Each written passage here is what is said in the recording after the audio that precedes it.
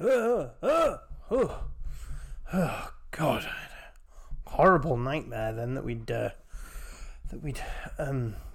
sunk so low as to have a month dedicated to one particular film. That would be a ridiculous thing to do.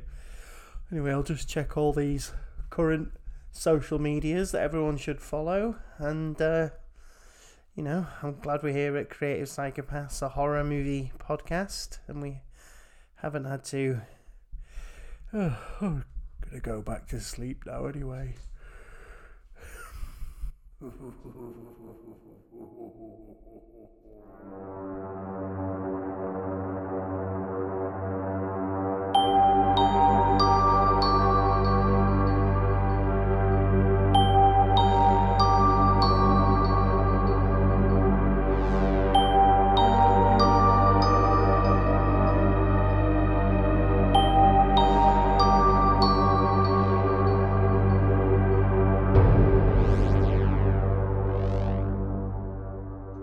Hello, everyone, and welcome to Creative Psychopaths, a horror movie podcast. It's September, so we're doing a September sleepover.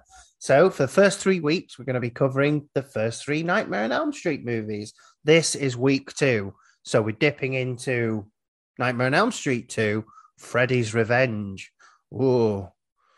I think he was trying to get revenge in the first one, but we'll get to that, I'm sure. Obviously, as always, I've got Matthew with me. Good evening. And returning to the podcast is Alistair. Hello. Sorry, I couldn't click the unmute button. Thank you for having me back. You're more than welcome to be back, because here we are in September doing a lovely sleepover. Yes. Got our pajamas on. Got fluffy bunny slippers. We've played some sleepover games, and now we're going to play. I bought a Ouija board. Oh, excellent. Why not? I did a Ouija board in a wood once on my own. On your own? I mean, that sounds like it should be a scary situation. I just feel really sad for you. Well, I was YouTubing at the time, and I thought it would be a good idea. How did it turn out? It was good, actually. I wasn't expecting it to move, and it did. Ooh. And there you go. You made friends along the way. That's what we're talking about. I came back to it, and I was going. I genuinely wasn't moving, or at least I didn't feel like it was moving. It was moving itself on its own. And I think it's spelled Mike T. And then it just went. And then it just went to goodbye. I think Mike T is a famous rapper. Is that what he's trying to tell you? Start your rap career? Maybe. We'll release a bonus episode where you drop your famous rap, your freestyles. Yeah, I can't see that happening. Right, so so we're going to play one more sleepover game. We're going to do Would You Rather again. So, Alistair, do you want to kick us off? Oh, absolutely. Okay, so your life is now in someone else's hands. Would you rather your life be written by Stephen King or directed by Wes Craven? I think that depends on what character you are in said books. Well, you're going to be the main character, so you'll probably survive whatever you'll live, but you won't live well.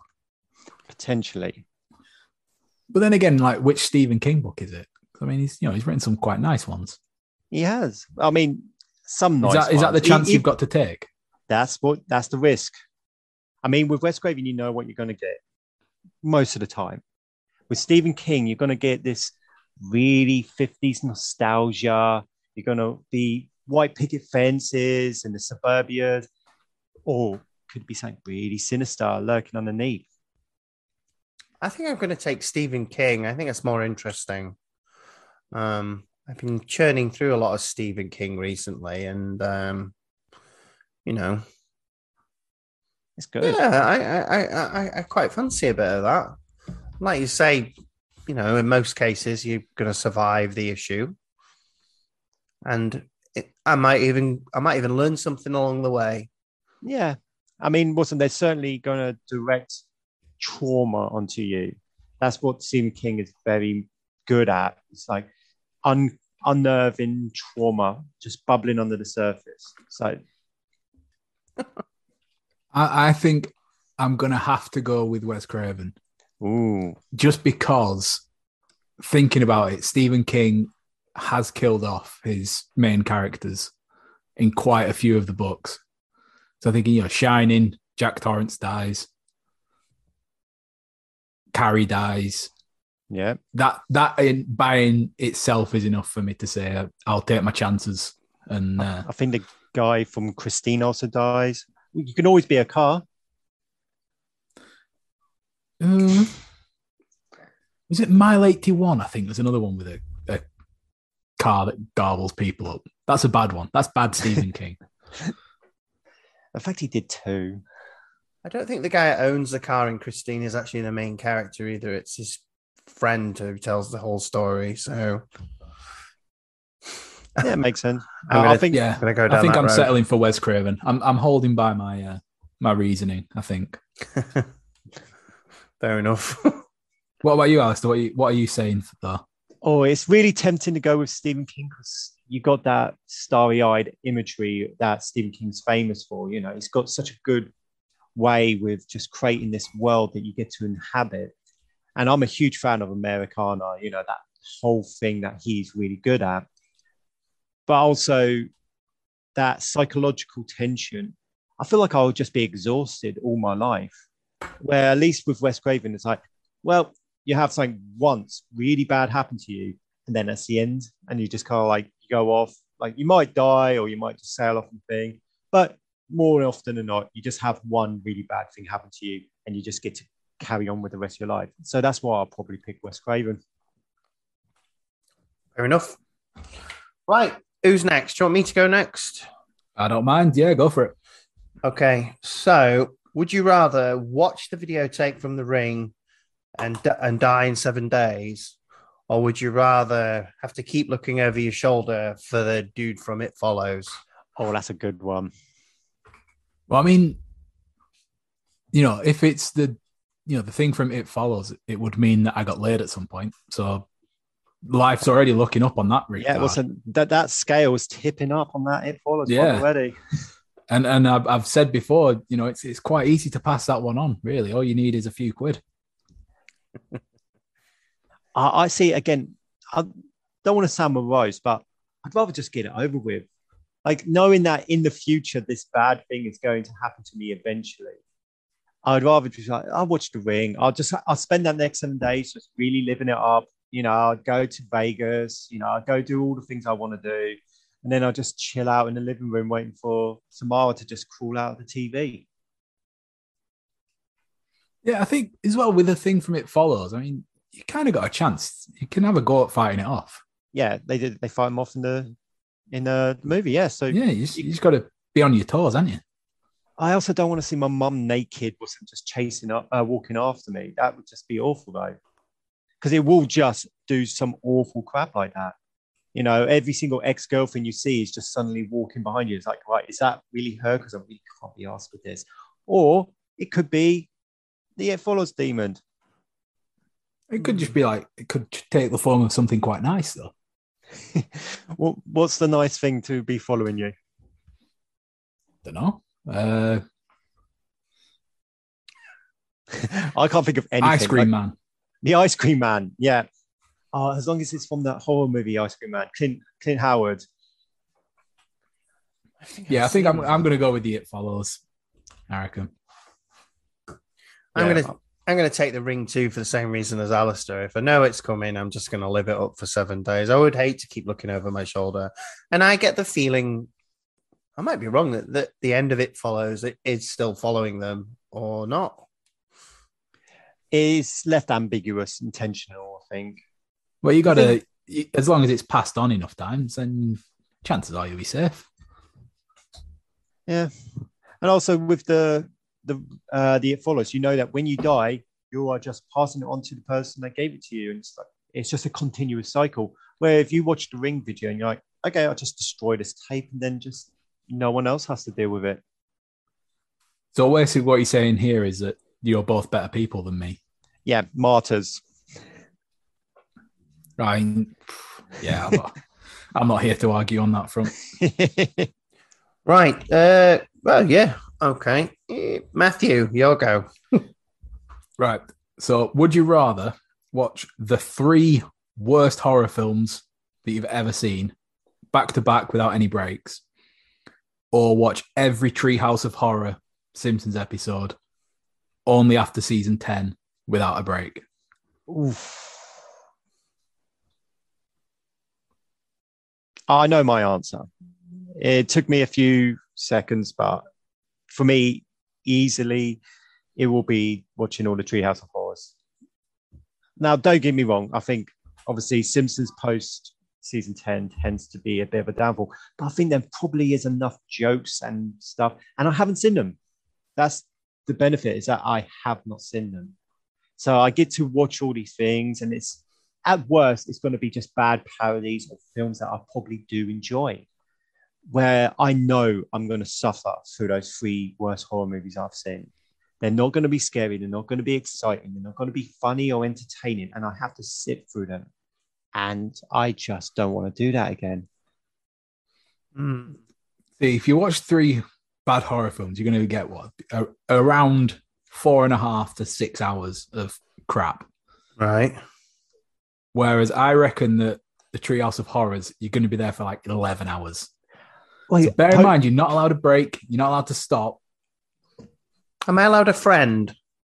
No, by yourself, locked in a room. Yeah, I'll take The Simpsons as well then. Mostly based on the fact that, like Alistair says, I probably haven't seen them. Whereas I don't want to watch the crap I've already watched. I mean, the average episode of Simpsons is like 20 minutes. And then you've got post-season 10, maybe, 24 seasons. You're only looking at, that is about 11 hours. Crap, yeah, that's a long time. That is a long time. Oh, yeah, no breaks. Oh, it'd have to be the horror movies then, because I'd never get through without a pee. I mean, and you can pee. Oh, I can. Oh, well, I'll take the Simpsons. You're just not in a, Treehouse of Horrors playing while you do it. It's just going to be where you are. If you got a glass with you, book it, you'll be right. The days of peeing in buckets are long in my past and in my future. So, I'm sticking with The Simpsons. I'll agree to The Simpsons as well. I'll play it on my phone and then I can take that anywhere I like. Okay, that's a good workaround. I will also go with that as well. Just because I love The Simpsons. Even bad Simpsons is actually, no, that's not true. I'm going to say even bad Simpsons is still all right, but I think even not always. Maybe the worst Treehouse of Horror is still okay, because the Treehouse of Horrors were always the best, at least up there with some of the best of the seasons. Yeah, and as a treat, you can for getting through it, you can watch the first 10. Oh, that's actually nice. It's first 9 because there wasn't one in the first season. So. That's kind. That's so kind of you to let us have that. Thank you. Maybe that's a bonus episode we need to do. Oh, honestly, that is absolutely the bonus episode you need to do. I want to see all of the Treehouse of Horrors being reviewed. Halloween. So well, I was thinking Halloween episode. A guest picks their favorite parody each, and we'll have a chat about it. My mouth just filled with saliva thinking of all my favorite Halloween Simpsons episodes. Well, if Mark don't fancy it, then Alistair, me and you'll just record a bonus episode and upload it without telling him. You're more than welcome to do that. You're more than welcome to do that. But that's the one I would do. Okay, I'll let you have that then. No, I'll go for a Nightmare on Evergreen Terrace. You're doing this yourselves. You just said I don't have to get involved. I want to do the one with. I think I want to do the one with the evil Krusty doll. Oh, that's a good one. Just for the whole interaction when he's buying it. It's one of my favorite Simpsons bits. Oh, there's one. He's also cursed. Actually, quite like the one where Homer gets Snake's hair. Hell to pay. It's good. That's not bad at all. And again, that's a later season. I think that might be 9 or 10. Hell to pay. Very clever. Those Harvard boys, they know what they're doing. Yeah, they do. Right. Well, there you go then. So we've relaxed into the episode with a lovely little game of Would You Rather? And we'd all rather do something or other. Now, would we rather watch this movie? Well, let's find out everyone's history with the movie. I'll go first on this one because, to be quite honest, I've written this as a question, but I can't tell you I've got a lot of history with Freddy's Revenge in so much as I had seen it before this and remember disliking it intensely. Well, not intensely, but I remember not enjoying it. So this time of watching it is literally the second time I've watched it because, and I've been through the Nightmares before quite a few times, but I usually just skip this one. So yeah, that's sort of my history with this one. I think you've got more of a history with it, Alistair. So we'll let Matthew go first.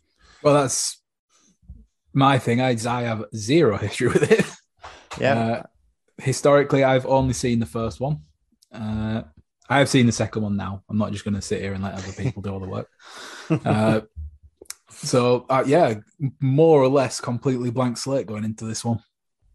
I actually, first time I started to watch this movie was actually at a sleepover when I was about 7 years old. And within the first 5 minutes, as soon as Freddy stands up at the beginning of the movie and on the bus scene and turns around, I went, nope, not enjoying this. And I sat in the kitchen for the remainder of that movie while my friends all sat around and watched it. Like the person in charge came out and said, are you okay? Are you all right? What's wrong? It's like, I just had the wherewithal at that age. Like, I will not have fun watching this movie. I will be scared, and that is not good for me. So I'm going to sit here and read one of these old mid-90s medical books that show you how to do first aid. And that's what I did. And my brother sat there and watched that whole movie, and he had nightmares for a shit while. So I won that round. And then when I started getting into my horror and, started to really come of age and started to really understand horror. And I remember watching this, and much like you, Mark, I was like, it's fine. Nothing really special. Couldn't really pinpoint what I didn't enjoy about it. And then the older I got, the more I kept coming back to this movie and being like, I know there's something about this movie that I keep coming back to. Accidentally or on purpose, for some just keep watching this movie. It becomes and always the second one, not the franchise as a whole. Honestly, like the first movie is still my favorite of the franchise by a good country mile. I would say that this comes a second though. Like this, the third movie is pretty damn good. So that kind of like is on equal pegging. I really do like New Nightmare. I would say the rest of the movies kind of just are on this bottom rung. Like they're fine and they've got some moments, but they are all bottom rung. The others are scattered upwards. Nightmare on Elm Street top, the other three somewhere fluctuating. Yeah. But when I heard that you were going to do this sleepover September, I remember immediately, I was at work. Sorry if any of my work friends are listening. Yeah, I skived off work for a little bit because I had to message you saying, please let me on this movie. Please let me review this movie. I really want to be on this review because I genuinely have a big love for this movie. Not just because of the queer overtones, but because I genuinely think it's actually one of the good Nightmare on Elm Street movies in the franchise, which got so silly and so dumb. This is one of the better ones. And I'm willing to fight in that corner. Well, we'll see. We'll find out if it comes to a punch-up later then. Yeah. Put them up. So Matthew's got the plot rundown again. So I'm going to pass the microphone over. It looks like I have almost. You do have the same model. Yeah, shout out to what's the brand of make? It's a blue snowball. Pretty much everyone's got a blue snowball. What do they say about not eating blue snow? It's got antifreeze in it. That was bad. I'm sorry. It's just really sad snow. Oh. Or it's a raspberry slush puppy. There you go. Could be. Yeah, when did blue raspberry become a thing? I don't know. It's been around for as long as I know. It's always been around, but like, how did that come to be? It's got to be because they had strawberry already as a flavor, and they're like, well, we can't just have another red flavour, so we had to change the colouring to make it raspberry. Well, And that's how it stuck. there's horror for you. E-numbers right there. Oh yeah, disgusting. Well, anyway, enough about my my ramblings on slush puppies and blue raspberry. Let's get into the film then. So yeah, so we're doing Halloween Kills, and no, I thought I'd get a reaction, but it didn't. No, I was just like, has he got the wrong script? My brain went off, and I was just like, all right, Halloween Kills, whatever. Yeah, let's do that one. It's fine. We did it already, but yeah, it was all right. Yeah. It's Nightmare on Elm Street 2, Freddy's Revenge. What he's getting revenge for? Who knows? Who knows? Worst. It's the worst title of the entire franchise, I will say. It's just it doesn't make sense in this context. And the opening scene where it just comes up in this weird action movie font, hated it. Hate that moment. So it's from 1986, so a couple of years after the first one came out. So it's green light lit pretty straight away. Wes Craven didn't come back for it though. It was directed by Jack Shoulder and written by David Chaskin. The cast though, Robert Englund does come back as Freddy Krueger. But the rest of the cast is pretty much all brand new. So we've got Mark Patton as Jesse Walsh, Kim Myers as Lisa Weber, Robert Russler as Ron Grady, Clu Gulajar, I think, as Mr. Walsh, and Hope Lang as Mrs. Walsh. Got a pretty hefty increase on the budget. So it went from $1.1 million for the first one to $3 million for the second one. And it grossed $29,999,213, or as normal people would say, $30 million. Good innings. It's a very profitable film, but it's a massive decrease on the original, which was 57. So it's not nearly as successful, but still, you take that, don't you? What 10-time return on the production budget? So. Sequels. It's a good hit. So yeah, let's get into the plot then. So as we mentioned, it starts with a bus, and then we get the big scary title card with the font that's on the poster with the big red writing, and then just impact font Freddy's Revenge afterwards. It's so crazy because it's really cool where it looks like it's scratching the Nightmare on Elm Street. It's like, oh, that's really cool. And it happens so quickly. It looks like a violent act. And then suddenly, Freddy's Revenge. Oh, boo, boo. I mean, this was sort of the era of, action in Hollywood, isn't it? So it's maybe they just had a discount on the typeface and got it cheap. Someone just had it left over. Oh, look, we could just use this here. Yeah, I'm not sure why they came with the title Freddy's Revenge. It's such a bad title. I think Freddy's Return would have just been Freddy's Return, or just Nightmare on Elm Street Part 2 would have been absolutely fine.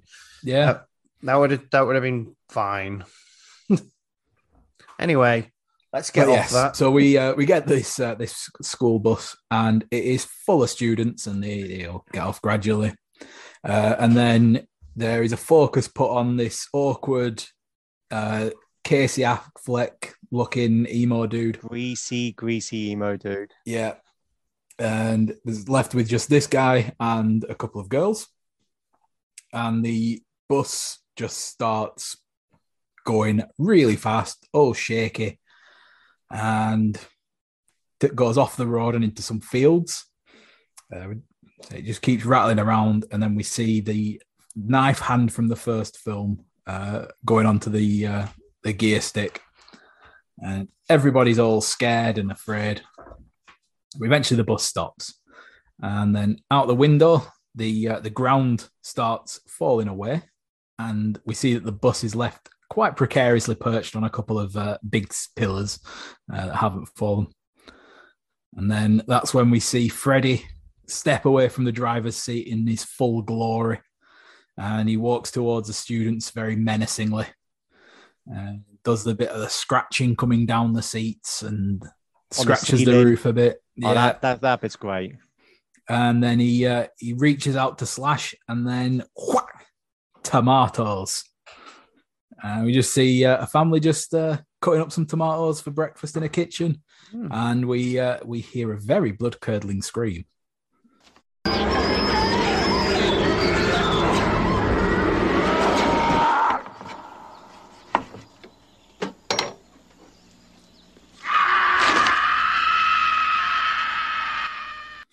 I think a theme for the film is it's a proper scream our Jesse's got on him, isn't it?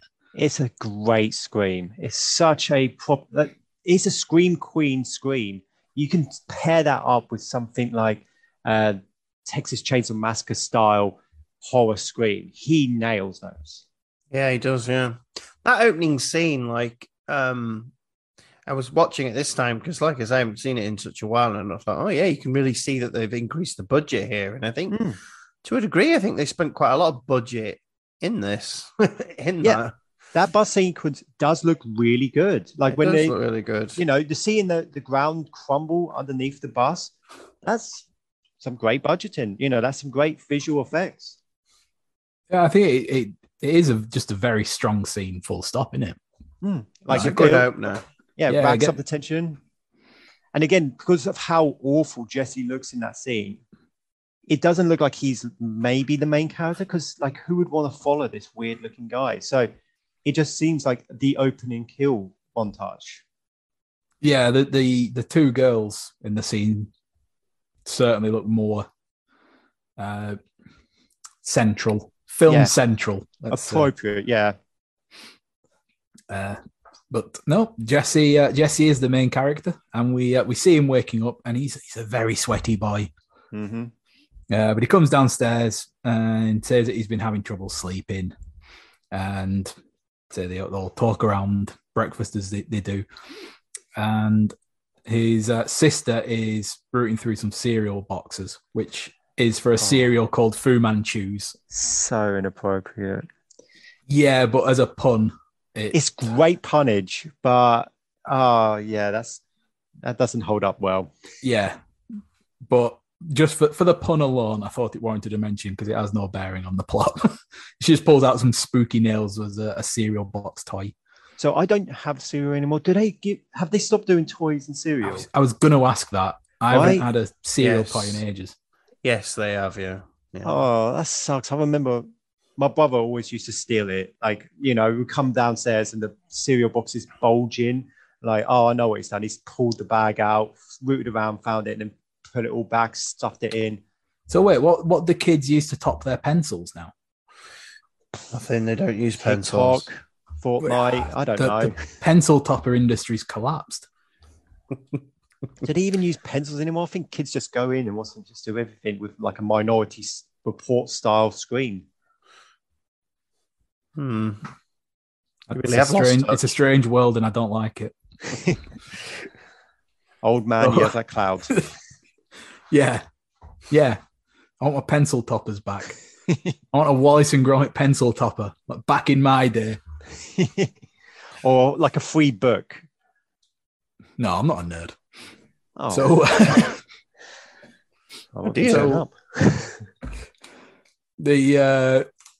after the heyday of cereal, where toys and puns would feature on the boxes, Lisa arrives and we meet her, and together her and Jesse drive to school.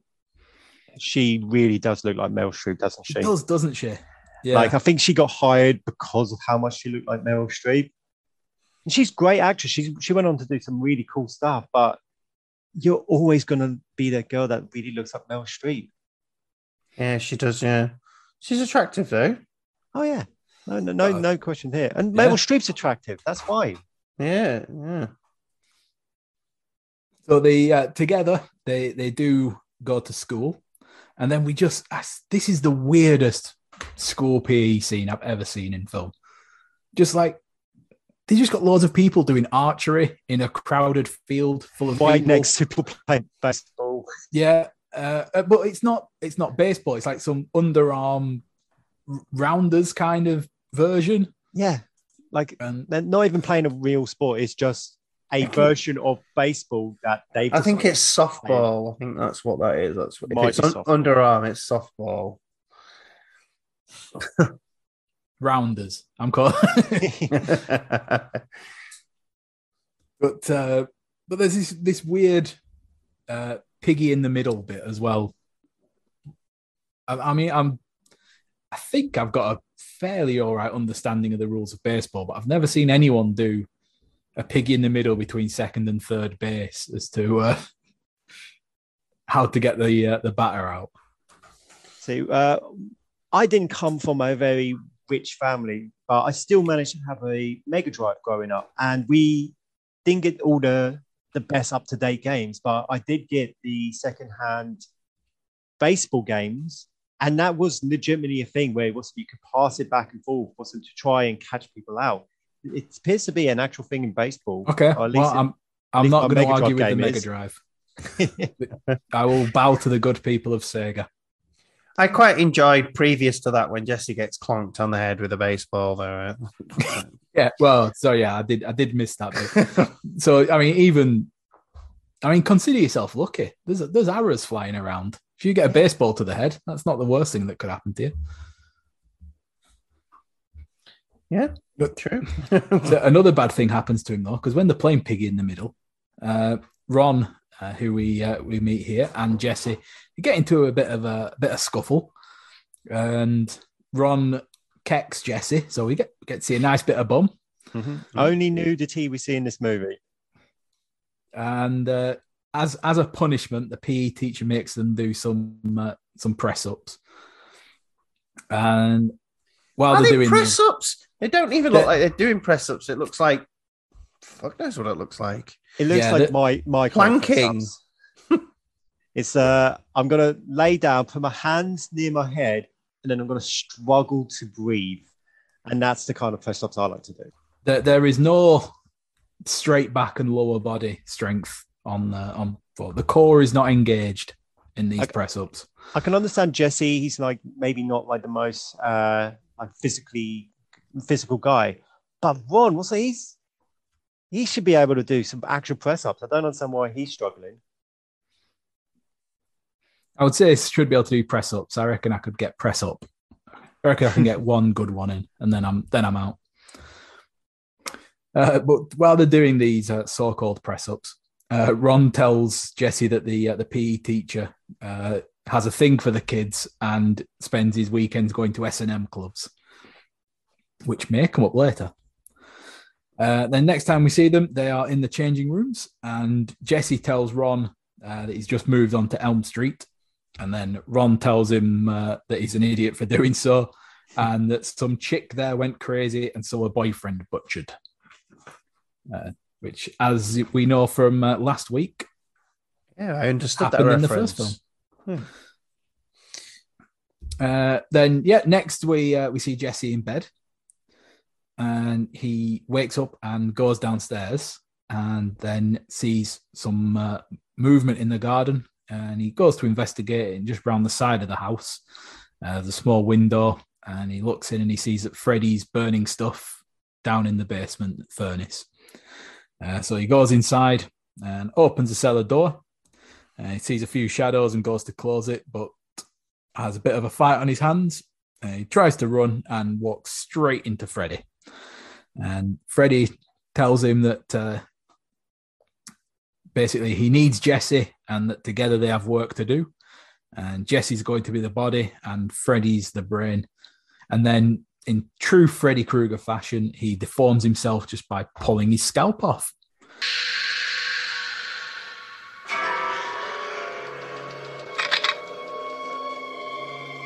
I need you, Jesse. We got special work to do here, you and me.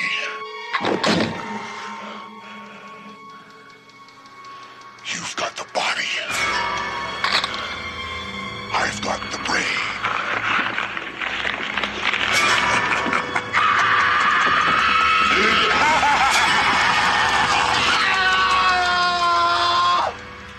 Again, a really cool effect. Yeah, we get to see the gooey goodness underneath. It's throbbing. It's just greasy and gooey. So, I will say this is the scariest Freddy Krueger has looked in any of the Halloween Nightmare on Elm Street movies. Like they really upped the physicality of it. Like I remember reading something that they wanted to make him look like a witch. So he's got that elongated nose thing going on. He's got those red eyes. They shoot him like he's a villain, like he's a monster, like this otherworldly being. And I think there's no other movie he looks this scary. I would agree with you, and at this part of the film, because I think by the end of the film, he looks a bit daft. We'll get to the end of the movie. So yeah, it's at this point after the scalping that Jesse does one of those good old screams that he's famous for on this podcast, and he wakes up. His parents come in, he just tells him it was a bad dream, and then we get to school again, and Jesse does what I'm now going to deem a Nightmare on Elm Street trope. So we'll find out in the third one if it happens again, where he falls asleep in school. But instead of seeing his friend in a body bag being dragged off by nothing, he just gets a snake put on him. Yeah, like the snake is in real life as well. So I got this. He dreams about the snake. The snake's also real. And then the teacher has a go at him for having a snake on him. Who put the snake on him? Because that doesn't seem to be anyone. I mean, it's implied it's Ron, but Ron's across the room. Did the teacher not see any of it? And then again, like the way I saw it was that there was just like the teacher had a snake in the room and it got out and it just slithered and just climbed on him. That's the closest I can get to it kind of making sense. But the fact that no one raises an alarm or says anything about a snake slithering onto him must imply that they knew that it was there and they intentionally wanted it to be there. But then why have a go at him for it? Maybe it's like a friendly snake that just does that at school. It looked like a friendly snake. It was wrapping itself around his neck. Nobody in the class seemed too alarmed about it. Yeah. Like, even if, this is a friendly snake. I'm standing by the snake. The snake's a good guy. The snake didn't hurt nobody. Yeah. Well, like I say, it's like you said, it's implied that Ron put it on there, but you see, I've got this weird, like, it's tricky, the dynamic between Jesse and Ron, like, because later on it seems like they're the best friends in the entire world, but here it's not entirely sure whether they're bullying. At the minute, Ron's the antagonist, isn't he? Yeah, but then also in that same scene in the classroom, they have a bit of a Jesse's like, fuck you sort of thing, sort of a moment between friends. Anyway, you know what? I don't want to keep picking at this because otherwise we'll be here forever. So we get to the end of the school day then, and Jesse's home again, and he's about to leave the house to meet Lisa, but his dad tells him he's got to clean his room first. And this is where we get a very, very cringy dance routine while he cleans his bedroom, and it's all set to bad 80s pop music. And while he's doing this, and potentially the most embarrassing part of the thing, where he's pretending just a cup and ball is his penis, Lisa walks in on him, and he is rightfully embarrassed.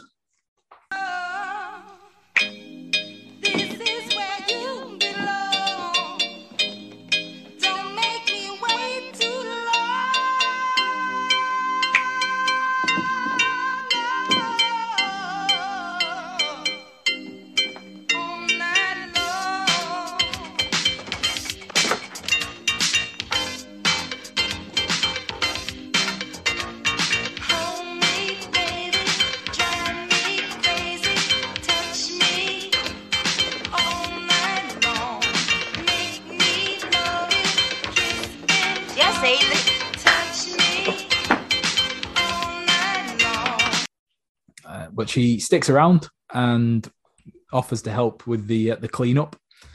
And while she's doing so, she finds a diary, and it was written by Nancy Thompson and was done 5 years before. Oh dear. I know that name. Yeah, so they have a read of it, and this is where we find out about Freddy Krueger, and Nancy's experience with him. So say at this point, you didn't really need to watch the first one.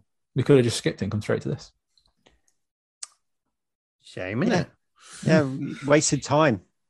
Yeah, so if you've got last week's episode, delete it. You don't need it anymore. Yeah.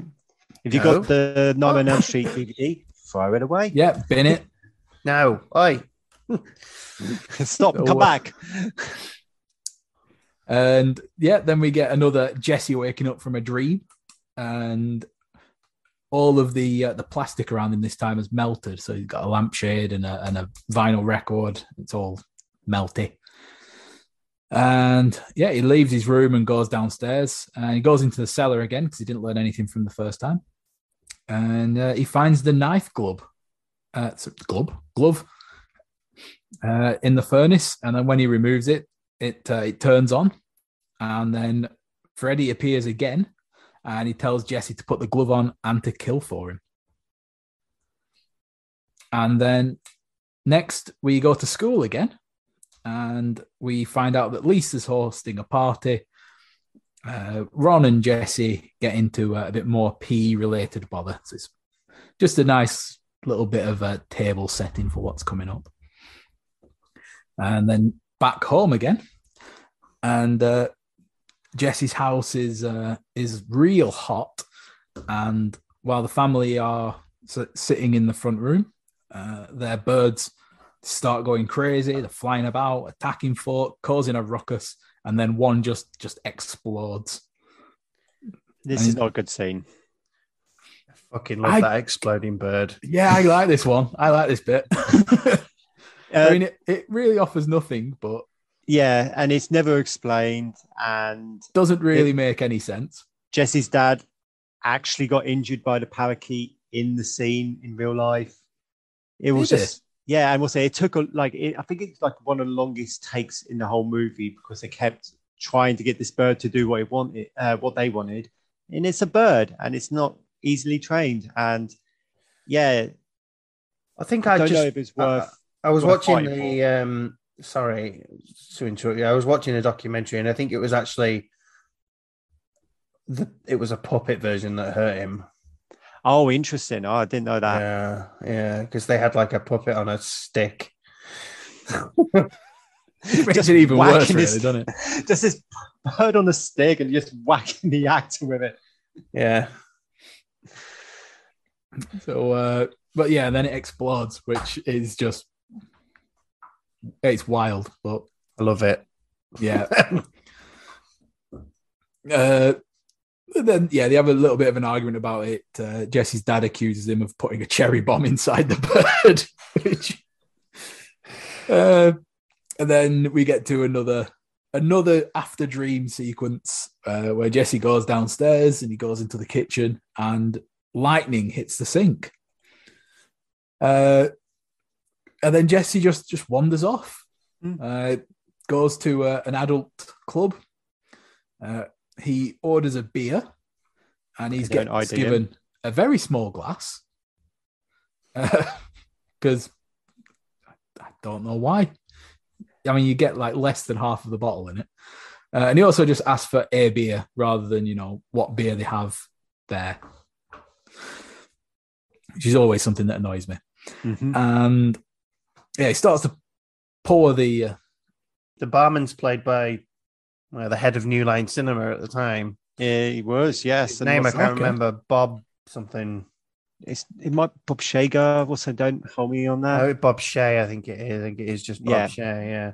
And this was like he asked to be in this movie, and they're like, "Oh, we got the perfect role for you," and it was this.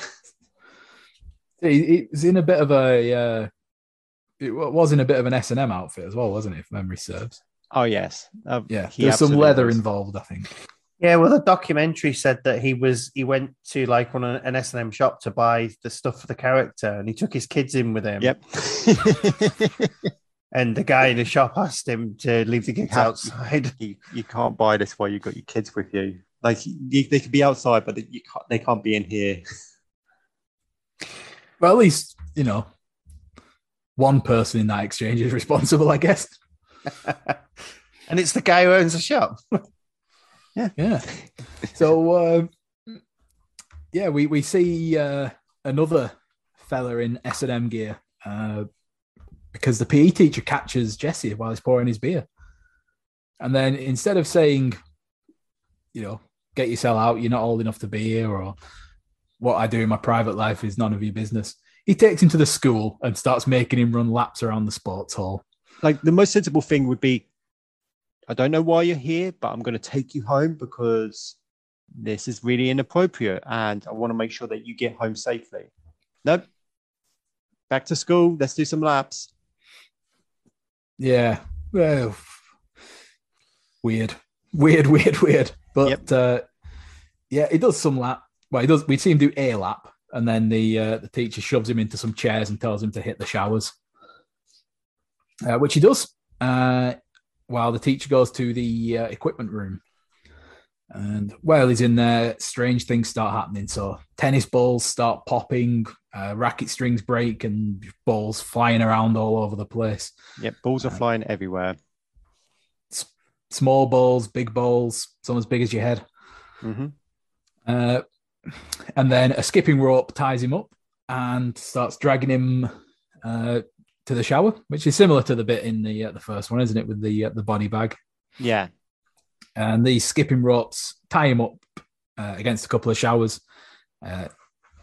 Something strips him, and then second case of nudity.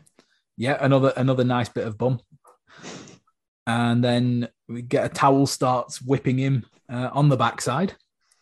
Mm-hmm. Mm-hmm. And then out of the steam from the showers comes Freddy. And he gives the teacher a good old slash across the back. And then the shower starts running with blood. And then after that, the steam dissipates and it's Jesse stood there and he's wearing the blood. And then we get another of Jesse's screams. Primo. Such a primo scream. They realized that he was good at that, didn't they? Just all right, let's just drop that into every scene. Give me another one of those. Then next we see of Jesse is returned home by a couple of police who say that they found him wandering around naked. Which again, you think there would be more questions asked about that, or more repercussions than just wandering stark bollock naked. Oh, and keep the next day was the coach that he doesn't like was found dead. Should we interview that guy that we found naked wandering the streets around the time that his body was found? Nah, should be fine. Who went to the school where he was a teacher? And his parents just accuse him of taking drugs, but he says he's not doing any. And then tries to go to school again, and when he gets there, there's ambulances and police, and Ron tells him that the PE teacher got killed. And then we get another Jesse waking up, and this time the glove is in his top drawer, and it's gone full Addams Family. It's wandering around by itself, scratching at the drawer and whatnot. But he puts it on and opens a door on the landing, and there is a skipping girl similar to the first film, and she's singing the Freddy nursery rhyme. But no happens this time. And then it gets to the morning where Jesse asks his dad, how did they get the house? Did you know about what was happening? And he said, of course I did. That's how we got a good deal on it. Dad, how come it took him 5 years to sell this house? Oh, I don't know. We just couldn't get the right price, I suppose. You didn't know anything about the murder across the street? And the crazy girl that lived here that saw the whole thing? They told me something about it, yeah, but You mean you knew something about this and Oh, you... come on, Cheryl. How do you think we got such a good deal here, huh? Did they tell you that girl lost her mind and her mother killed herself in our living room? What? Did they tell you that? And while they're having an argument about it, the toaster sets on fire. It turns out it was never plugged in. This is getting spooky now. While these happenings are going on, Lisa drives Jesse to the plant that housed the boiler room where Freddy used to work. She said that she read about it in Jesse's diary, and it turns out this Freddy character drove 20 kids to the boiler room, and from there they were killed. And while they're there, they see a locker, which Jesse gets drawn to. They open it, and all that's there is an adorable little mouse. Yeah. And that's the most scariest part of that scene, apparently. Not the being in a place where 20 children were murdered, but, oh no, rat, don't like that. He was a really cute one as well. I liked him. Yeah. The animals in this movie are great until the end. Until the end, yeah. But then it's where you see a point of view shot. It starts in the cellar, and it goes right the way up the stairs to Jesse's sister's room, and Freddy's voice tells her to wake up. But when she does and she asks what time it is, it's Jesse that's standing over her, and he's wearing the glove. Mm-hmm. So at this point, he decides that he can't really go to sleep. Starts doing the sleeping pill. The stay awake pills, the lack of sleeping pills, and mainlining coffee, which is just what you're doing in this situation. And then next we see it's the pool party that was mentioned earlier. Mm-hmm. And Lisa is naturally very concerned. She goes over to him in the a little cabana, I think they said, isn't it? He tries to console him and just help him with everything that's going on, and ends up with them doing a little bit of kiss, and they begin to get busy. That's when Jesse gets a big long tongue sticking out of his mouth, and he has another man's tongue in his mouth. Well, if he's played his cards right, Matt. And he does a runner. And where does he run to? He runs straight to Ron's house. Thank you for that wonderful passage there. So he runs to Ron's house and basically tells Ron that he killed the PE teacher. He's all messed up, and he asks Ron to watch him while he sleeps. So, like in the first one, if anything starts to happen, stop me, wake me up. And Ron agrees to it. But before too long, Jesse starts to wake up, and the knife glove starts forcing its way out of his body now. And this actually looks really great, this bit. This is one of my scenes that I would show people to be like, look, this movie's really good. Watch this specific scene. The knives coming out of his fingers. It's also the thing for me was that it started on his arm, and you started to see the jumper like forcing its way out of the skin and stuff. It's gross, and like there's some bits where if you stare too much at it, you can see the puppetry being a little bit shoddy. But in general, they do it so quickly and so beautifully. This great body horror, the face merging like from the first movie, coming out of the wall, but coming out of his chest and stomach area, and then him slicing himself open and then just pulling out, and wasn't just this wet flesh suit of Jesse just falling on the ground as Freddy stands up. So, really, really solid practical effects on this. Yep. So Freddy does crawl his way out of the chest. This whole time that Ron's trying to get out of the room, but the locks are preventing him. Eventually, Freddy grabs Ron by the neck and stabs him right through the body and the door. Mm-hmm. While his dad's on the other side trying to get in, but then disappears without a trace after this bit. And so inside the room, Freddy is in the mirror, but Jesse's the one in the room, and he's there covered in blood, wearing the glove. So he runs away and finds Lisa, and tells her what's happening. And it cuts to the pool party, and it is where the pool starts to heat up. We got some sausages spontaneously combusting, beers pop open, and then, like in Ron's room, locks suddenly start locking by themselves. Mm-hmm.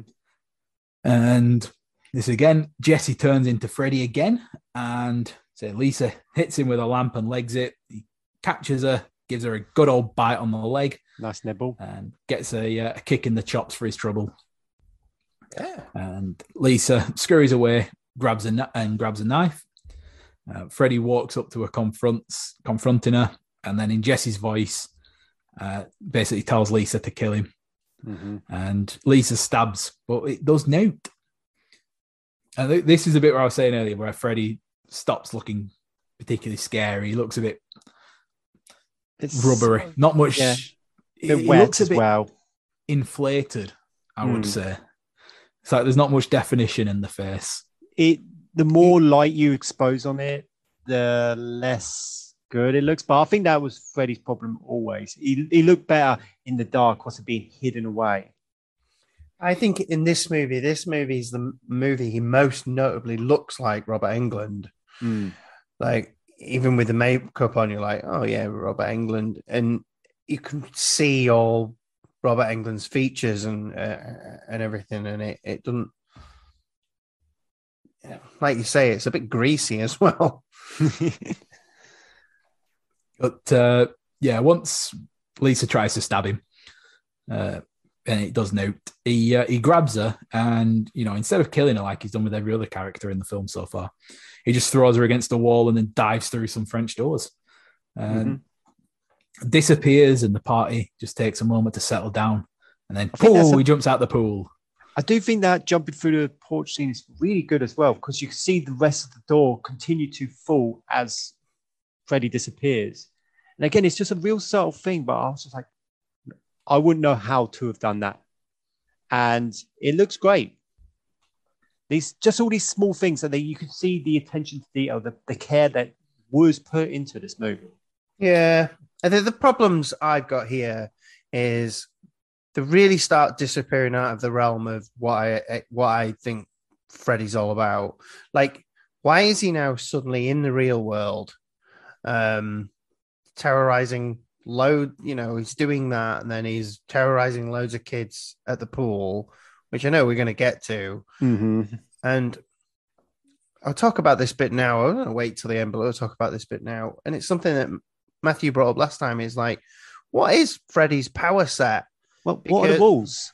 Because the thing people always say, and I don't know if I'm repeating myself from last time, the thing people always say is, the thing about Freddy is he gets you in your sleep. But then by the second movie, he can control birds. The temperature in the real world. He's good at making the temperature in the real world hot. He can possess people. You see, that bit of the film I don't mind. I don't mind that Freddy's living inside. Because I'm a big fan of that aspect. And, the bit when he emerges from Jesse is a good bit as well. But it's like they really monkey with what I think Freddy's all about, which is you can't go to sleep or you'll die. But in this movie, you can't go to sleep and you can't stay awake either. Yeah, I mean, for this one, I don't think he gets anyone in the sleep, does he? No. And my thinking is that the way that if I was to go about this, given what sort of the framework we've been given for the film, is it would just make much more sense to me that all these murders are happening while Jesse's asleep, and he's being sleepwalking, he's controlled. And when you see these kills, I always think, I thought once while watching this for the first time, is it would have been much more interesting to see very innocent dreams. Jesse could just be, in the woods and he's setting a tent up and he's tying, the ropes to a tree, and then you cut to the PE teacher and he's been tied up and slaughtered. Oh, that's interesting. You see nothing of the actual murders. You see a nice dream, and Freddy's around while it's happening, and then you get to the real world and a dude's been killed. I I do think that in that same way. I do think that this movie's problem is that the rest of the movies exist. Because at this point, we've had one Nightmare on Elm Street movie, just the one. So the fact that they changed some of the rules is absolutely illegible, in my opinion. I think it's fine to change the rules. We've only got one movie to base it off, and all they did was just change the powers. Now, obviously, this was a huge act of contention for the fans of the original movies. But then they immediately just dismissed all of the second movie rules and then just went back to that first one. And don't get me wrong, love Dream Warriors. They stuck to the same formula for the rest of the movies. And even in the first movie, we said in the episode, his powers are questionable. Like, there is no rules. Like, how did I think it might exist in one of the sequels, but how did Freddy suddenly become a dream monster? It's like he was just a child murderer, and then suddenly, well, I also can now, if I die, I do come back and kill people in their dreams. That's just another thing I can do. It's never really explained. And I think, again, this is the only time, if, again, feel free to also comment and say that I'm wrong and another example, only time we ever see Freddy in the real world killing people. Only time. The rest of the movies are all in the dreams, or if he does get pulled out of the dreamscape, he's not really running around killing people. It's the end sequence is him being defeated because he's out of his power realm. And this is the first time that we're getting to see this. And it's, for some reason, people hate this. And I'm like, this is cool. This is Freddy just being able to go around massacring people, Jason Voorhees style. I think my problem that I have with it is that there are rules, like we've spoken about, that seem to be very easy to define. And at no point has anyone sort of taken the time to do it and to really set the start as to, right, this is what this character is, this is what he can do, and then work from there. You know, it seems to be that a lot of the time they've sort of written the scene and chosen something quite vague to do and go, yeah, this kind of works, so we'll take it. Yeah. This is what we want the scene to be, so that's what the rules for Freddy Krueger is going to be for this scene. Yeah, I to be honest, I do think that's more of a problem in the first one than this, because I think this one is pretty consistent in that he's just he's possessing Jesse. Yeah. Through Jesse's dreams, he's possessing Jesse. And he's getting to come into the real world, which is something that Freddy wanted to do. Again, like within the context of this movie alone, the rules make sense. It's only when you look at the franchise and the whole, where they abandon a lot of this stuff that came in the second movie, that it starts to show the holes. Like, oh, that's a weird scene, because he never does that in any of the other movies. Well, he could have. In fact, the third, fourth, and fifth movie, they just abandoned all the rules that happened in the second movie. Not what happened. Not to abandon all the rules. They've abandoned all the rules. Yeah, there's definitely. Well, I think I'll be better commented to talk about this like after. Okay, we've covered at least a third next week. But I think with saying how this consistent one.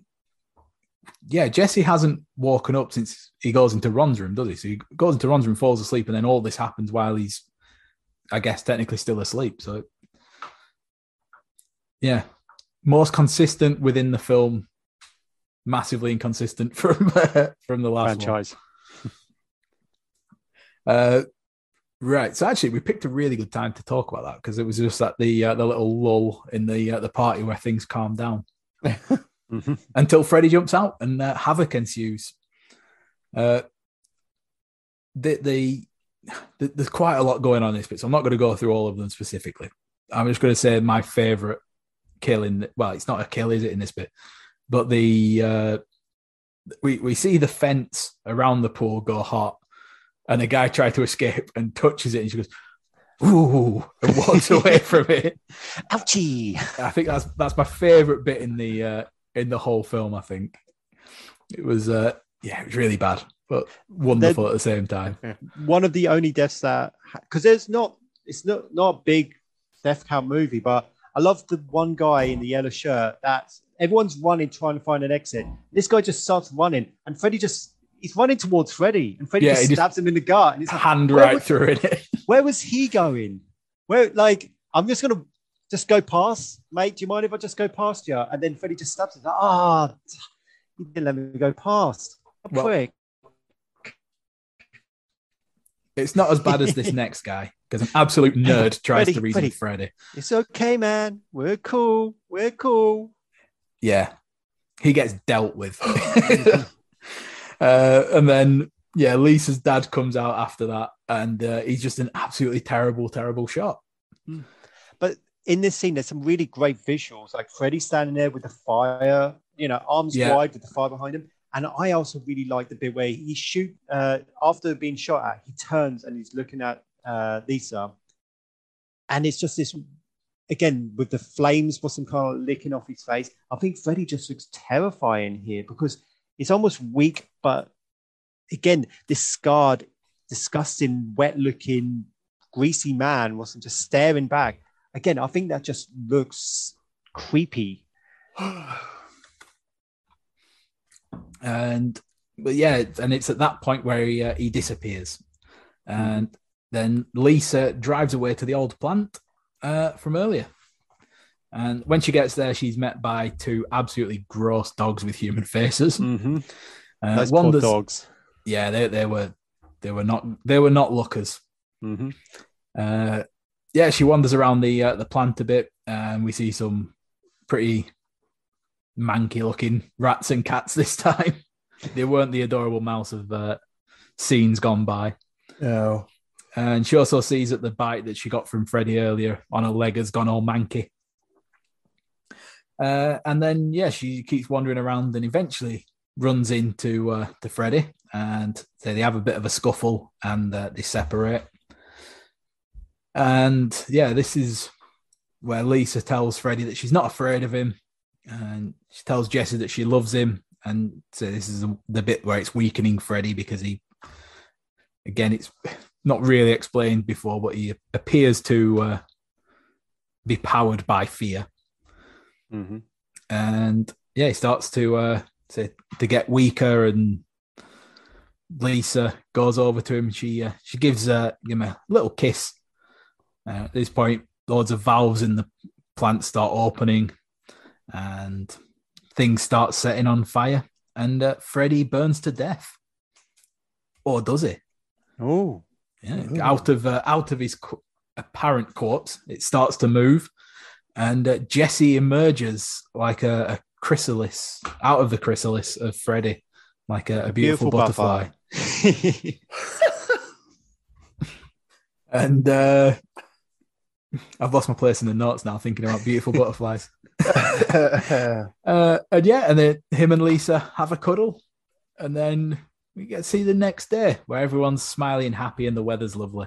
Yeah. And he goes to school on the bus again, and just like the start of the movie, it starts speeding off and rattling around. But this time it eventually stops. Everything's calm, and Lisa's friend that sat behind Jesse tells him, "Don't worry, it's all over." And then the glove bursts out through the her chest, alien style. Oh no! And the credits roll. Yep.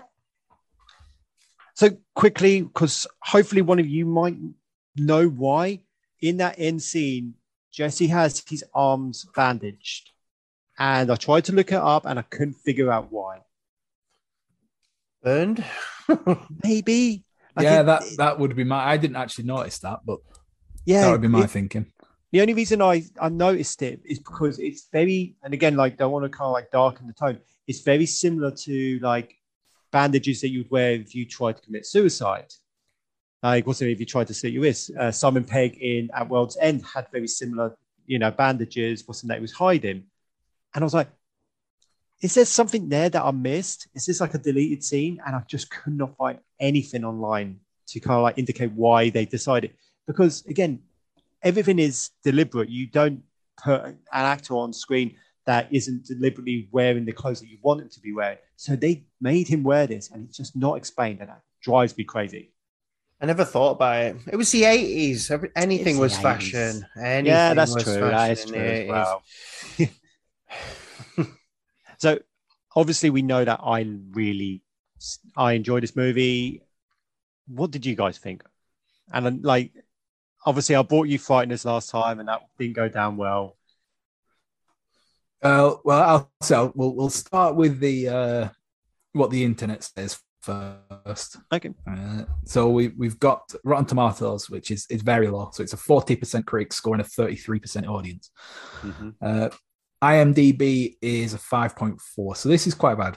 But I would say Letterboxd is saying 2.8, which is pretty good for Above average, a score. yeah. So I'm saying that just from those numbers, because I mean, Rotten Tomatoes, it's critic reviews, it's very relevant to when the film's released. But Yeah. Letterboxd is much more modern, much more up to date. So it looks as if it's gone through a bit of a reappraisal. I think it's getting a bit more popular as time's going on. Yeah. Or you've just reviewed it a lot of times and we've not noticed. Honestly, the amount of dummy accounts is really difficult, and no one gives me enough credit for it. But yeah, I'll give it my out of our 3-pronged reviews of shit, ooh, that's spooky, and a creative psychopath. I'm actually going to go middle of the road as well. Yeah. I'm going to give that an ooh, that's spooky. That's fair. Because it does a lot of things that I think are very fun. I think the thing that I really didn't like about the film is basically from the start, well, after the first scene to the pool party, it gets extremely repetitive where it's dream, school, home, dream, school, home. It goes through that loop like 3 or 4 times.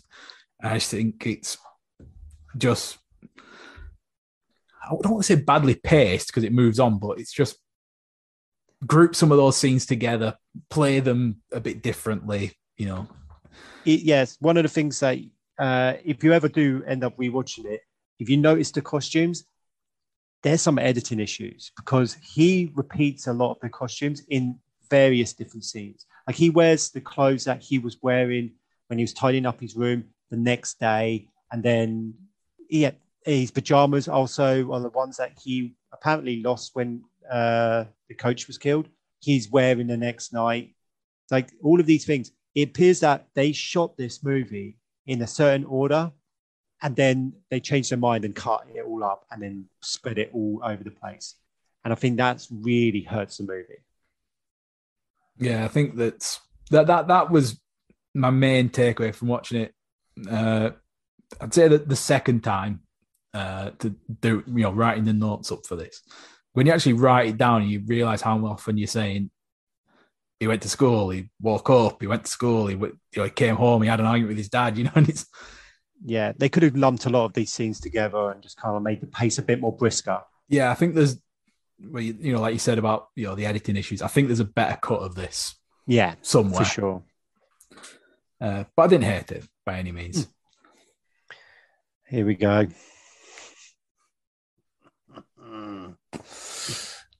Milk this tension for all it's worth. Right. Okay. I will say that I enjoyed this much more going in the second time than I did the first. And, going on to what Alice is going to talk about, and I don't want to touch on it too much because it's not my thing, but I've grown more of a person since watching it the first time to watching it this time. So I can look past some of the things that probably held me back a bit last time. And, obviously I love horror movies anyway. So like, but the things that I do like about it is it's a very 80s movie. It really is. But at some points that feels like it's to the detriment of it being a horror movie. Like they try to make it more of an 80s movie than it should have done, from things like being in school too much and an aggressive gym coach, those things that are sort of I would say, 80s school movie tropes, and obviously dancing around the bedroom, which actually I quite enjoy. It's an enjoyable scene for me. That It was because of risky business. You know, saw Tom yeah. Cruise do it, and they were like, "Oh, we'll just do that as well." And I sort of liked that. Sorry, I forgot the name of the actor, but that Jesse, he does give me a sort of Michael J. Fox vibe, and Mark Patton, yeah. at some points he looks like Mark Hamill. I am getting to a point probably at some point. Let me just keep talking. But there are things that obviously bugged me in terms of, you know, like I wasn't a big fan of the way Freddy looked. I really didn't like it. Really bugged me that when Freddy's on screen, he's not actually wearing his glove. He's got the blades are coming out of his fingers. Yeah. And it really bugs me because that gloves adds so much to the character. But on the flip side of that, when they cut to Jesse wearing it, usually works really well. But I just wish they'd kept the glove on him. Because going back through this documentary that I've been watching, that glove was so heavy that it made Robert Englund walk in such a way that it was a development of the character. So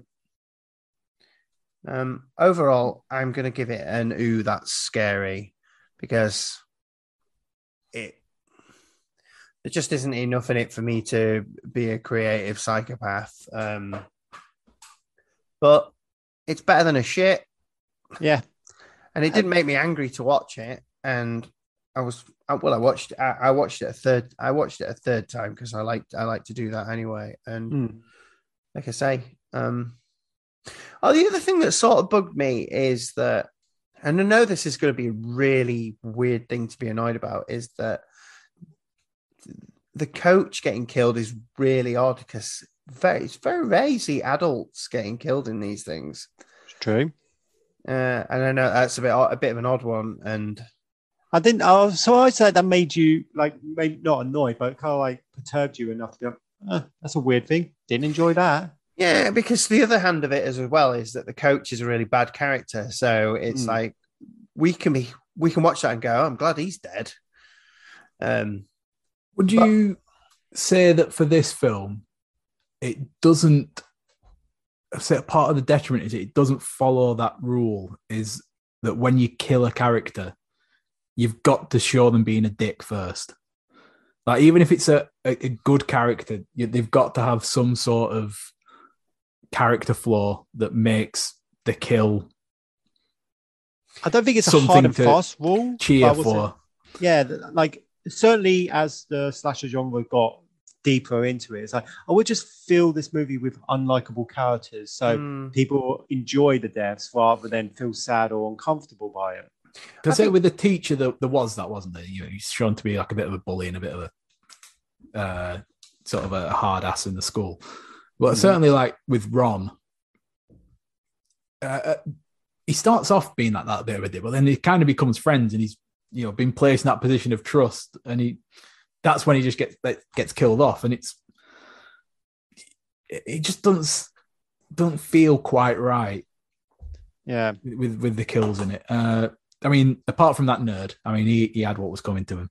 He certainly deserved that. But yeah, a lot of the time, I just kind of thought there was a bit of sort of killing for killing's sake. It's a horror film, but it wasn't like as cheer-worthy as you quite often want to see.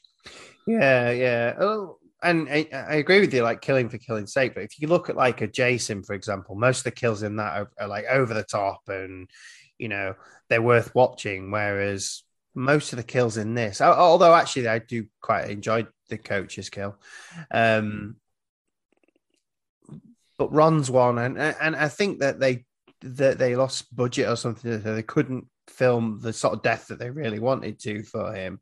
And if you look at the first one, you mentioned this yourself with the last review, is that the kills look almost a little low budget, but that's the benefits of it. That you like, it's the Alien, the Jaws, where you don't get to see as much as you want. So a lot of it is left to your imagination. Seeing those claws come out the other side of the door and then just seeing the life drain out of one's face, I think it's a little bit more effective than if you just see guts pouring out. That's a different kind of movie that you're watching now. Yeah.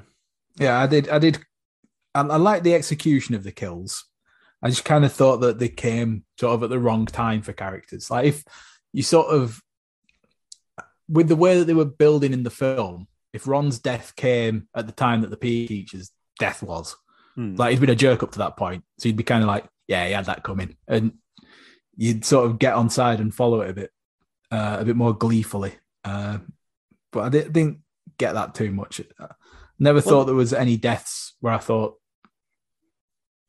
I was able to revel in it, sort of thing. Yeah. Again, a good home, like the fun slasher movies, like especially like 4 onwards for this franchise at least, is very much, oh, this is fun deaths. This is something you can have fun with and it's silly. And you might squirm a little bit. Or there might be one character you're like, oh, I kind of like them, but you also forget they exist 5 minutes after they're dead.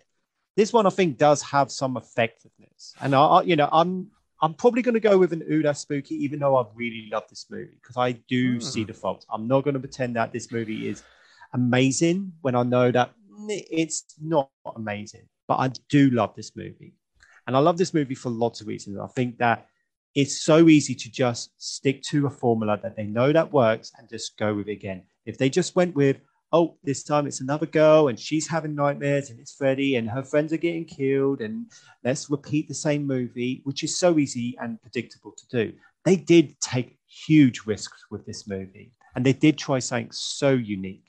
And again, changing the way that Freddy looks is a risk. And then originally, wasn't they tried to get Robert Englund? He wanted too much money. They said, fine, we'll get someone else. And then they were like, nah, we're going to get Robert Englund. This is a mammoth task and we do not want anyone except Robert Englund to do Freddy.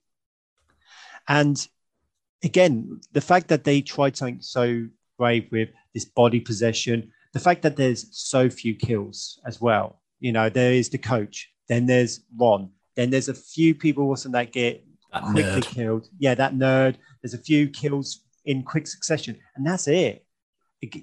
Other things to make notice of is the fact that most of the kills are male. Don't get me wrong, lots of men die in horror movies, but almost no female characters die in this movie. And even when female characters are at threat, the threats are less dangerous. I will say, the guys just get brutalized and the women get terrorized, and it's a difference. Now, obviously, elephant in the room time. This movie's really gay, guys. It's really gay. And as a queer person myself, I think that it's something that it's really gravitated to me. Again, not being able to see a lot of good queer representation in cinema, subtext or actual text. Seeing this movie, something that did make me come back to it. It's like, what is it about this movie? Oh, right, yeah, I'm massively queer. This is what keeps bringing me back to this movie. So I'll be interested to know, how did you guys feel about like the queer subtext of this movie, as heterosexual men? I think because I've come into it now when I'm much more used to it. It's just something that feels just more part and parcel of watching films now.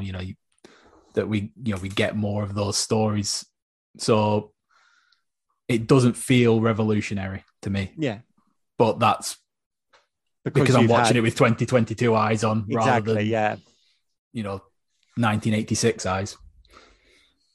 Yeah, I mean, I remembered it being like I don't want to say worse. I don't feel like, but I remember that it being more in your face the first time I watched it. But that was probably 20 years ago. And watching it this time, I went in ready for that, and I was like, "There's not a lot in this, really. I don't feel like it's But again, it's like Matthew said, you're going in with different eyes. You know, it's Absolutely. So the thing is to remember is that this movie bombed hard when it came out. And obviously that subtext was very prevalent. This is the mid-80s. We were just getting over the worst parts of the AIDS epidemic in America. And people weren't ready for this kind of movie. And the subtext got talked about quite a lot. And the directors kind of threw Mark Patton under the bus, who was a gay actor, but not out yet.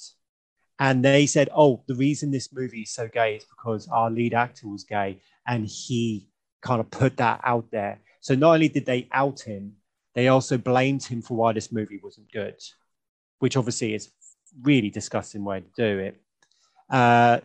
He ended up retiring from movies because obviously not really the most accepting place for that kind of stuff back then. And yeah, eventually he ended up this found second life in gay bars and on the internet when it started to become understandable. So, oh, there's this really, really fun, silly camp horror movie from the 80s where it's got a lot of gay context and there's so much gay shit in this and it's brilliant. When he comes running into Ron's bedroom, jumps on him, and he even says, oh, there's someone out there that's trying to get into my body. And he's like, yeah, she's female and you want to sleep with me. Something is trying to get inside my body. Yeah, and she's female and she's waiting for you in the cabana. And you want to sleep with me. Look, I don't care if you believe me or not. Hey, I believe you. You've had some scary dreams, okay? There's no subtext in that scene. There's no subtext in the scene. Like they go to an actual gay level bar to film a scene where they are at an S&M level bar.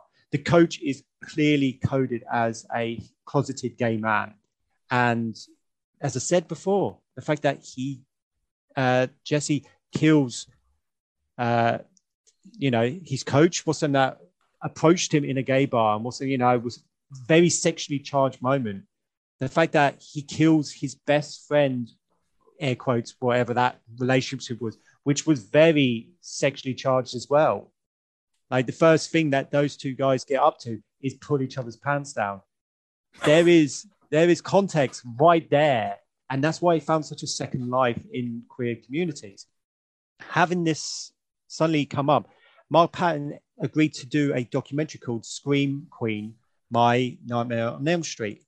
And it's incredible if you get a chance to watch it. It's really interesting documentary where he actually gets to confront the director and say, hey, what the hell, man? And it's really amazing. And it's something that obviously is 2022. Stuff like this is maybe not normal. There's nothing really normal about this movie. But the fact that it exists and it's existed this whole time, and the fact that people dismissed it as a bad movie when it is far from a bad movie. It's maybe not the most cleanest or the best horror movie of the 80s. It's not even the best Nightmare on Elm Street movie. But the fact that people overlooked it because of its queerness is a real shame, because there's some really great moments outside of its gay subtext. There's so much great stuff in there. As I said, the body transformation scene was great. The bus scene at the beginning was amazing. And it tried something really amazing. And I think a lot of people, and again, you can watch this whole movie on YouTube for free. So anyone that's even second guessing about watching this movie, watch it for free. It's like an hour and a half movie. So with all that then, would you possibly say that, actually two things actually I would say. Would you say that the movie ultimately at the end pulls its punches then, in that it ends with of course it's 1986, it was always going to end this way, but with 2022 eyes, would you say that it pulled its punches, being that it ended with, a heterosexual relationship at the end of the film? So Robert Englund actually has an opinion on this, which he says that this movie is actually a bisexual movie, and that Freddy represents that anxiety Jesse had for his queer side. So he kills all the sexual attractions that he has in his life, or some the domineering coach wasn't the best friend. And when it comes to Lisa, Freddy literally gets his own tongue involved and tries to sexually be a part of that. When he's attacking Lisa, he's biting her leg rather than using his claws to kill her. Like, he is using Jesse to be like, hey, go progress in this straight relationship. And at the end of the movie, he's like, actually, no, like, I can have both sides. And he gets to understand his sexuality. Whether he ends up with Lisa or not, he has got rid of that anxiety and those demons, that cloud of nightmares that he's having about his repressed sexuality. And I really like that interpretation. So would that, to extend that metaphor then, would you think that perhaps, if Freddy's representing a straight and Jesse as sort of the gay halves of this one whole, with the way that Freddy dies and sort of Jesse sort of emerges from that chrysalis, I mean, would you say that is, I mean, a minute ago I was looking at that saying, is that potentially quite offensive that he's gone through this transformation and emerged into a relationship with a woman? But would you say that, it's possibly the case that it's actually, he's taken the gay road in that? Potentially. And again, like, it's him come to terms with his own, again, I don't think Freddy represents like the straight side. I think it's that anxiety of knowing that you're queer and not knowing how to represent it. The fact that, as I said, he murders the queer aspects in his life. Freddy kills the queer aspects in his life. He's like, I have to kill Freddy, otherwise this person, I'm going to become Freddy. I'm going to be a self-hating queer person. And it's only with love of a very close friend relationship. Again, if we have this bisexual analogy here, it's like he could be partnered up with Lisa and that's not a problem. It's like, no, also I can be who I am. I don't have to have this anxiety of my sexuality ruining any relationship that I have. And I think that, as I said, it's an interesting context. I do think that they, like, because they didn't make a outwardly gay movie. They made a subtext movie. And even the director, as I said, blamed it all on Mark Pound. Nowadays, he's like, oh yeah, this was intentional this whole time. We definitely planned this to be a queer allergy. And it's like, no, you didn't, because you've been denying it this whole time. But So, if he did, that just makes the treatment of it even worse, doesn't it, really? Yeah. Again, there's some really good queer horror movies that are not subtext and they have the outward text and they are worth tracking down if you wanted to go watch those. But yeah, they are few and far between, unfortunately. But yeah, this one has still got a special place in my heart. Sweet. Yeah, good. I think, I appreciate your outlook on that one. I do, because obviously we can't give any real context to it, or we shouldn't even try to. But yeah, it's always been a big part of that movie's history. But in the interests of time, let's keep moving. Yep, it's getting nearly to sleep time. Yeah. Samba pie. So, so we all gave that a new It's Scary then. So it's middle of the road for everybody. Although I think we may have talked around enough to it to say at least go watch it. Yeah. We haven't done the Facebook. Sorry. Oh yeah. We did get some comments for this one. So I shall grab them for us now. And right, we have. We started with Laura, who was just asking when the recording was. The recording's tonight. It's happening as we speak. Although by the time that you hear this, it will have been several days ago. You missed it, Laura. I apologise for that. But then the other comment we got was from Faye, who said that she watched it, but it's not very good. I hope that our conversation may have turned you around a bit for that one, because so I certainly had a lot of fun with it. Yeah. Right. Lovely. So now I can move us on properly. Yes. So what is your weirdest nightmare, and how would Freddy get you? So when you asked me this, I was like, oh, cool. And I immediately was like, oh, this one. And I was like, oh, wait, no, that's just trauma. That was just me dealing with trauma, and I don't like that. So I was like, oh, no, this one. Nope, that's just different trauma. So I ended up with having to really rack my brains off, saying that was just fun. A nightmare which was just fun and didn't relate to any real life trauma. And my mum pulled me aside when she listened to the last episode I was on and said, you threw me under the bus. You kept saying that I made you watch these awful movies when it was your fault. You asked for this. And I was like, okay, cool. And then I remembered, oh yeah, I also begged my mum to watch this, The X-Files. It was really popular at the time. And I watched one episode called Humbug.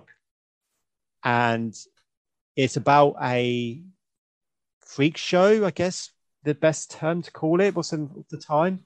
And there was a conjoined twin, and the conjoined twin was actually alive and removed itself from the body and went around killing the other freaks and tried to get a new brother because he hated his brother. It's a dumb episode, and it scared me so much that I had nightmares of something crawling into my bed and tearing open my stomach to then be my new brother. This might also be trauma because of I hate my younger brother.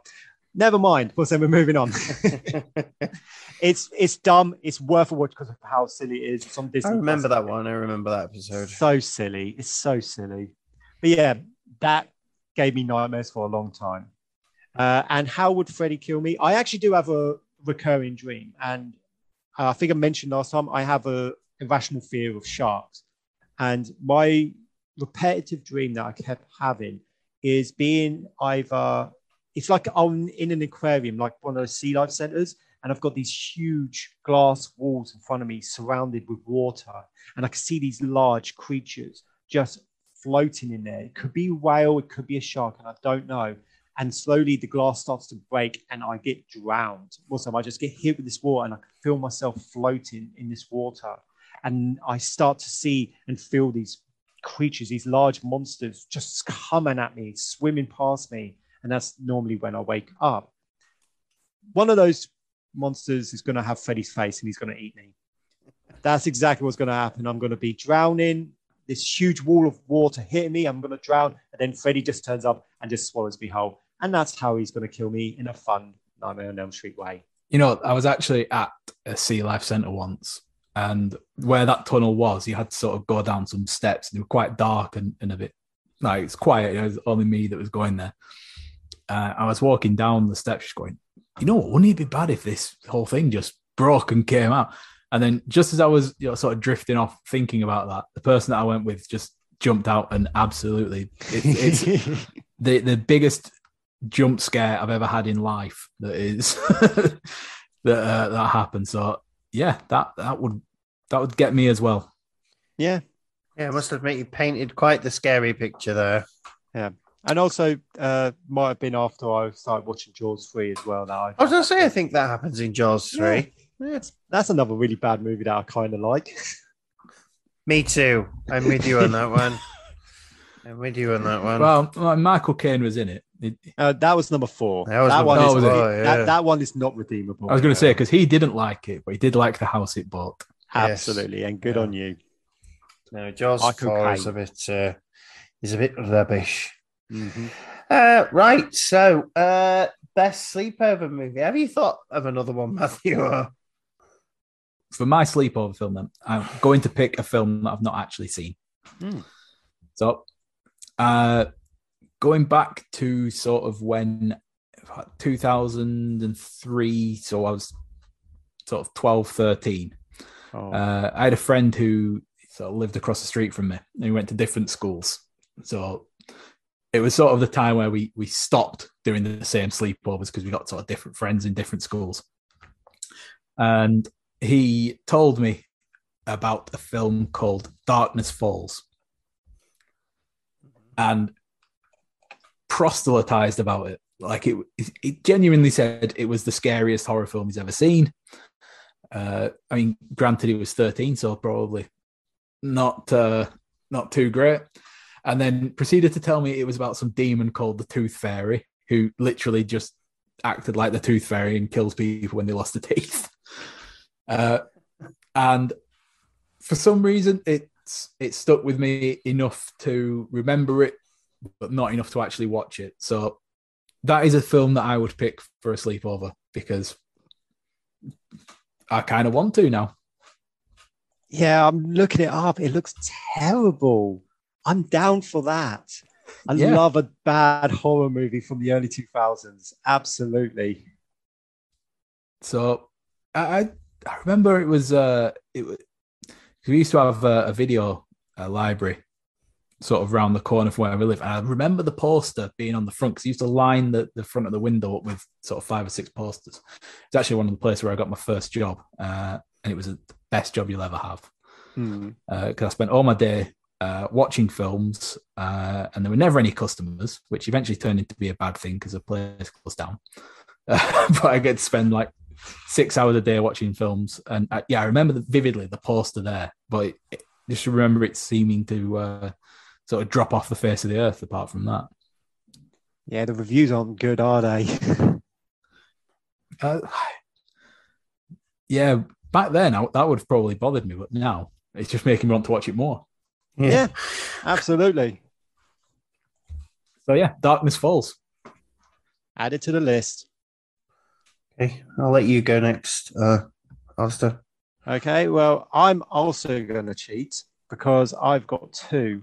I couldn't pick between the 2 of them. And the first one I want to say is one I actually did watch with a friend when I invited him around. Like, cool, let's just do like a weird sleepover thing. Come round, we'll order a load of junk food, we'll sit here and watch horror movies. And the movie I picked was Return of the Living Dead. An absolute schlocky, funny, gory, amazingly fun horror movie from the 80s. It's got everything that I love about really fun horror movies. Like the zombies get to talk, but they only want to talk about brains. It's just brilliant, and the effects are amazing as well. And it's just it's a breeze to watch. It's never really a draggy movie. Is that the one with the tar man? Yeah, he's scary. Like there's little bits that are quite scary in this movie as well.